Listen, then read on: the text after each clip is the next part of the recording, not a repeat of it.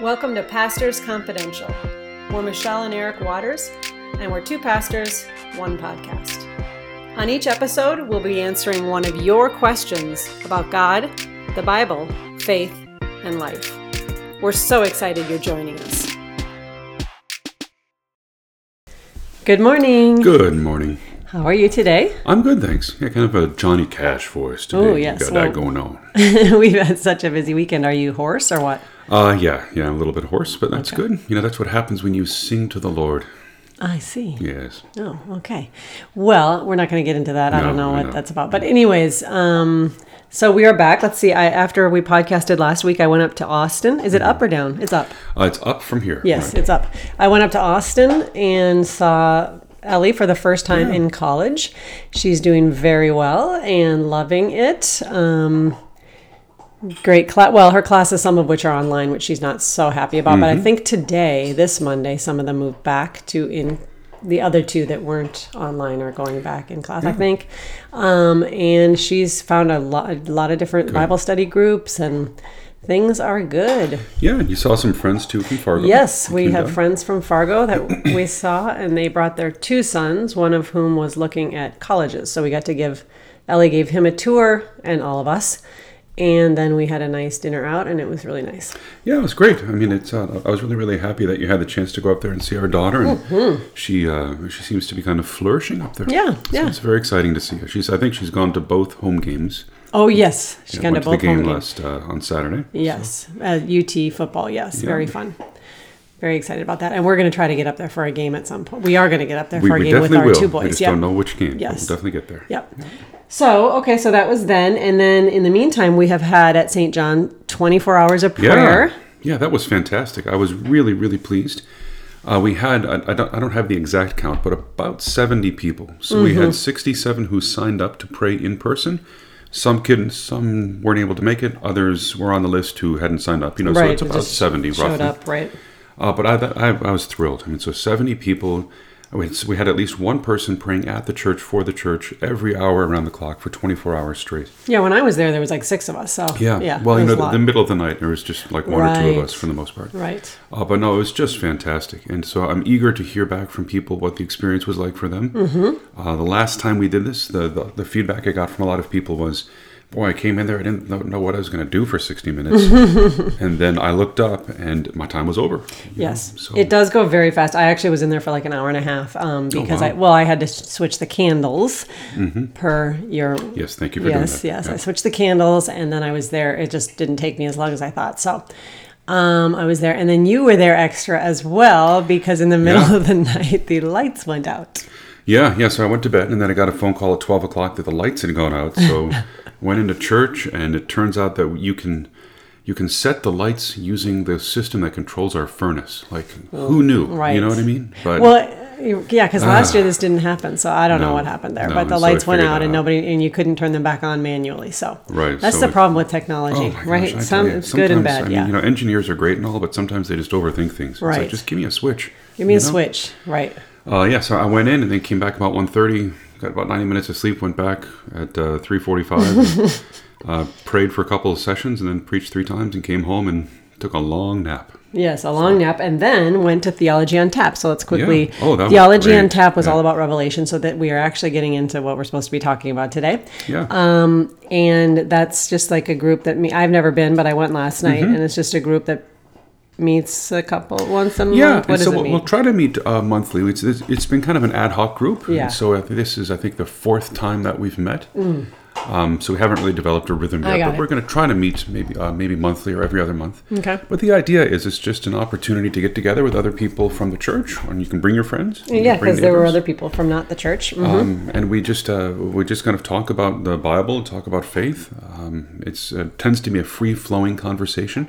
Yesterday's was more directed, more facilitating, but it tends to be more of a free-flowing conversation. So you might start out talking about Paul's letter to the Corinthians, and then you talk about the rapture, and then you talk about baptizing babies, and it's like all of kind of whatever's on people's all the minds, big questions, right? But it's fun. It's just a great opportunity to get to know people and to talk about Jesus. Okay, well, last night like you said, it was more directed, and so we talked about the Revelation series, which we are now on. We have just completed six of 7. So this is the last week. 6 of 7, and what most people said was they appreciated most, or they got most out of, was, well, of course you're pointing to Jesus, right? Of course, all that, but the spiral. Like people talked about how you're taking a different tact than a linear tact, and teaching us about how these same events keep coming back in a spiral, and people really are getting that. Good. Yeah. That was very encouraging for me as well. I mean, that was, I think, the big takeaway for people. As a preacher, as a teacher, I think, 3 or 4 years down the road, if that's what people can remember, then fantastic. Right. Well, that definitely came out in the sermon yesterday. I think that's probably why it was greatly on their mind, because not only you always give us little hand motions, so they've seen the spiral in action quite a bit. But also yesterday we talked about the reoccurring of this Battle of Armageddon. Battle of Armageddon. Yeah, and by the way, the reason I do those hand motions is so that it's another way that people they can see it, they can picture it. I thought it was from Dulcie and Buff Delcamp teaching you that in VBS. Well, that could be. I could do some jazz hands and stuff like that. But do not do jazz hands. Just for you, I will. No, I'll do jazz hands this week. Thank you. Yeah. So one question about one question people had was about the millennium. It's called the 1,000-year reign of Christ. And so yesterday's sermon was on the Battle of Armageddon. So Jesus Christ comes again. There's a great cataclysmic battle called the Battle of Armageddon, which is over surprisingly quickly, actually. And then the end, and then that's it, right? So that's kind of the Battle of Armageddon, which is also called, you brought up yesterday, the Day of the Lord's Wrath or something. Yes, and so if you take this approach toward the Book of Revelation, which is spiral-like, the same story is told again and again, each time with more details, with more emphasis. Then I was making the case that the Battle of Armageddon actually appears 5 times in the Book of Revelation. And that it starts out being called the end, or the great day of wrath, and then you understand there's an army involved, and there's a battle involved, and the Battle of Armageddon, and then Jesus wins, and then the devil is defeated. So those are kind of all the things that happen. Each spin around the spiral gives you another look at it, so to speak. It makes sense. But one thing that people have a lot of questions about is, so as you're reading through the Book of Revelation, linearly, sequentially, that's a better word. Sequentially. One chapter after another. Right. So Jesus comes, Battle of Armageddon is fought, he wins, he casts the 2 beasts into the lake of fire, that is hell. And then the next thing that happens, chapter 20, verse 1, I saw an angel come down from heaven, holding in his hand the key to a bottomless pit and a great chain, and he seized the dragon, that ancient serpent who is the devil and Satan, and he bound him for 1,000 years. And he threw him into the pit, and he shut it, and he sealed it over him, so that he might not deceive the nations any longer, until the 1,000 years are ended, and then he must be released for a little while. And I saw thrones, and on them were those to whom authority to judge was committed. And I saw the souls of those who had been beheaded for the testimony of Jesus and for the word of God, and those who had not worshipped the beast or its image. They came to life, and they reigned with Christ for 1,000 years. Now the rest of the dead did not come to life until the 1,000 years were ended. This is the first resurrection. And when the 1,000 years are ended, then Satan will be released from prison. He fights against God again, and this time he himself is thrown into hell. Okay. So the question is, what are these 1,000 years, and when do they take place? Right. What are the 1,000 years, and when do they take place? Okay. And of course, this goes by the phrase millennium, which means 1,000. We just fairly recently celebrated the millennium. So the millennium. And there's the approach that many of our fellow American Protestants would take is, again, a linear approach. So there's the Battle of Armageddon.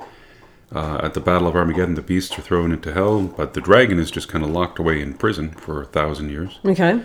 And then believers in Christ come to life, and they reign with Christ for 1,000 years on earth. There's paradise on earth. Okay. And during that 1,000 years, many of the prophecies in the Old Testament about the city of Jerusalem being rebuilt and land flowing with milk and honey, all that kind of stuff, is fulfilled.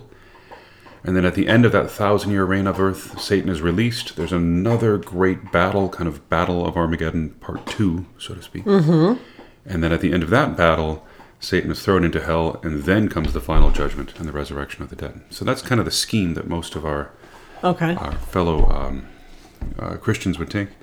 But I, of course, take a different approach. So I would say that the 1,000 years are a symbol.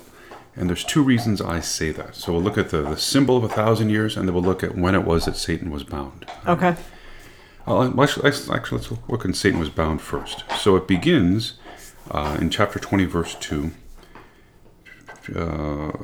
And he seized the dragon, the serpent, and they threw him into the pit, and they shut it over him, so that and they bound him for 1,000 years. Right? So when does this happen? Okay. Does it happen after Jesus Christ comes again? Or does it happen sometime before? Well, the only other place in the entire Bible that talks about the binding of Satan is during Jesus' ministry. And there's that famous passage where Jesus says, there's blasphemy against the Holy Spirit, and all sins will be forgiven except this one, right? But this is what Jesus says. This is Mark chapter 3, verse 23. How can Satan cast out Satan? If a kingdom is divided against itself, that kingdom cannot stand. If a house is divided against itself, that house will not be able to stand. If Satan has risen up against himself and is divided, he cannot stand, but he's coming to an end. No one can enter a strong man's house and plunder his goods unless he first binds the strong man. Then indeed he may plunder his house. And so Jesus explains what he is doing, casting out demons, by saying, I'm the strong man, the stronger man, who bound Satan. I have bound Satan, and that's why I can plunder his house. That's why I can cast his demons out of people. Okay. Because I'm stronger than him, and I've invaded his territory, so to speak. So what I would say is that Satan was bound at Jesus' first coming.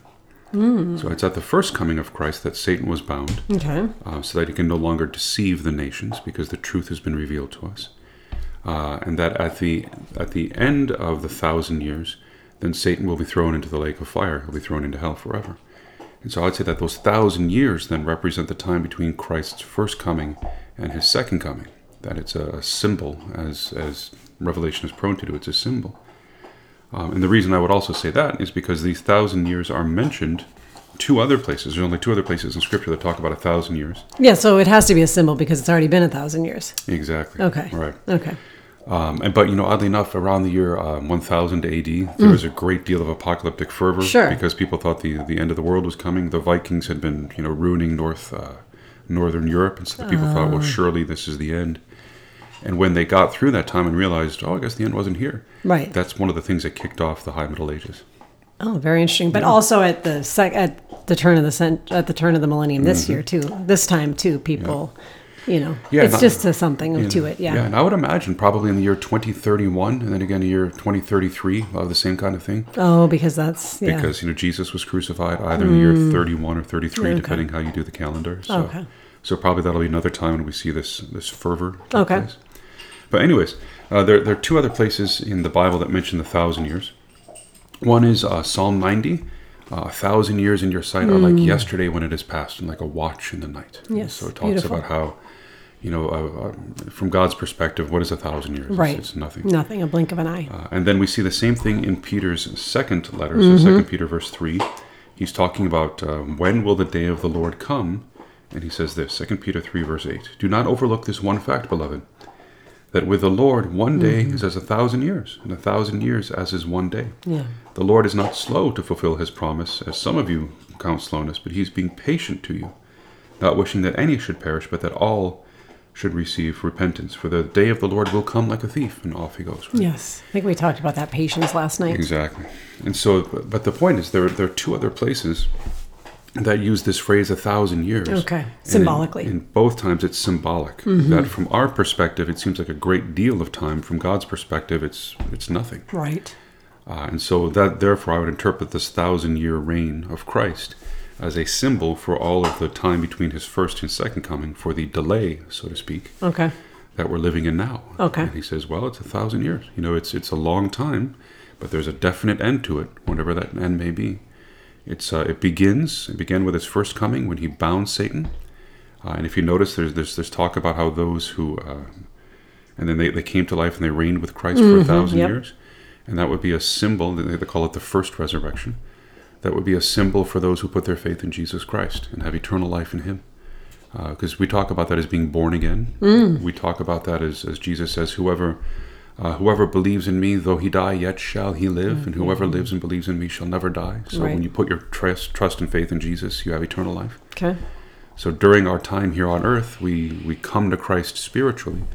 And then in the second coming, when the 1,000 years are ended, there's the Battle of Armageddon, the defeat of Satan, and then the what's called the second resurrection. That's the resurrection of all the dead to face the final judgment.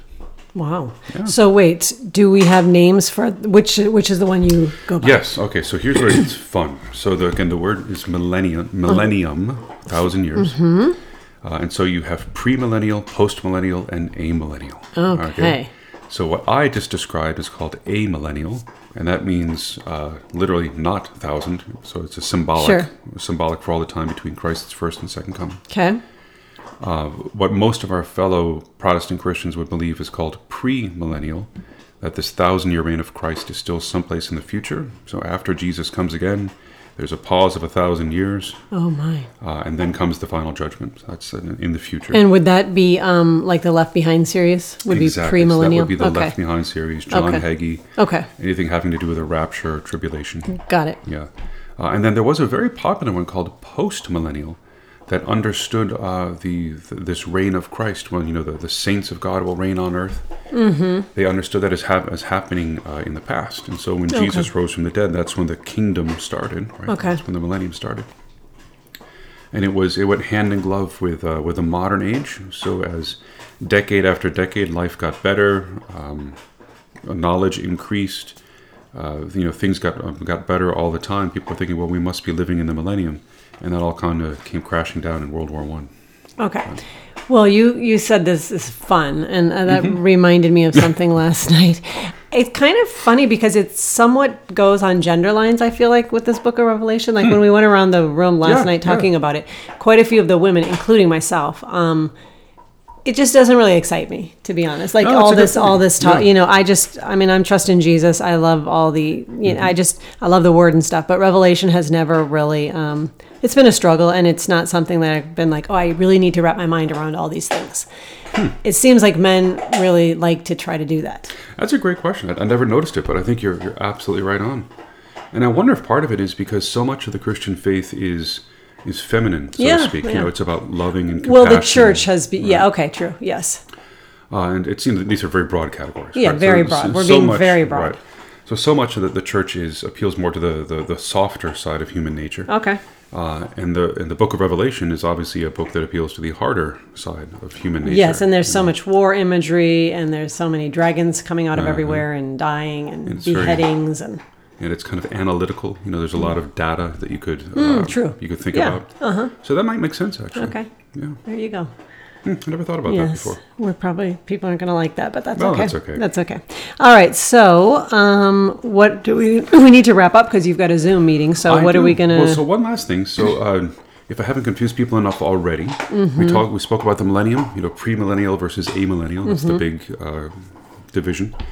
And then the other is called dispensationalism versus covenantalism. And so, oh my goodness. Yes, and so again, our good friends from the Left Behind series with John Hagee, they would be what's called premillennial dispensationalists. Oh, Lord. And we would be amillennial covenantalists.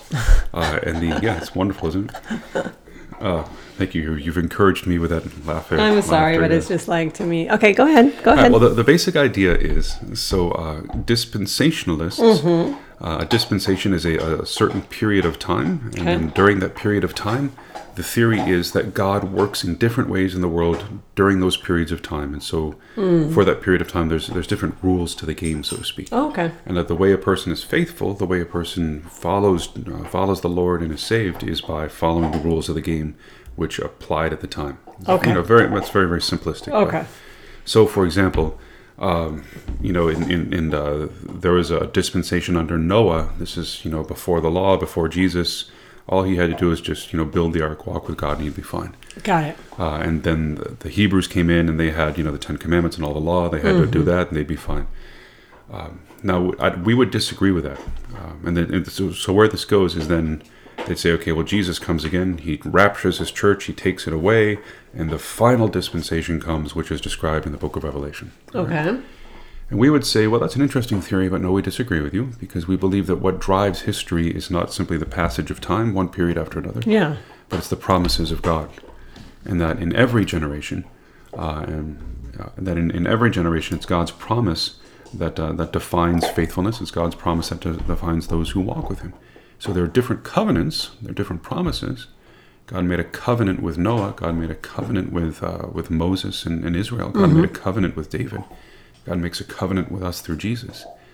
But fundamentally, what drives that is not simply the passage of time. It's not different rules of the game. Right. It's faithfulness to God's promise expressed in that covenant. Yeah, that makes sense. So those are two very different approaches of interpreting the book of Revelation. Okay. Wow. Yeah. And next week, you're driving it all home. Yeah, next week I'm looking right. forward to it. It's been a very challenging series, and I feel like I'm in the home stretch here, and I'm really going to try to preach a strong come to Jesus sermon. So. All right. We look forward to it. And again, you can find all these sermons online. At the end of the whole series, we will have them more easily accessible. Right now, they're kind of hard. You have to go to the live stream or the YouTube, which is fine. But at the end, we'll probably have a link where there you can get them one after the other. We'll do that. The whole series. And if you have any questions about pre- or post-millennial dispensationalism, Michelle would be happy to answer them. Please don't email me about that. You can email Eric, though. Have a good day.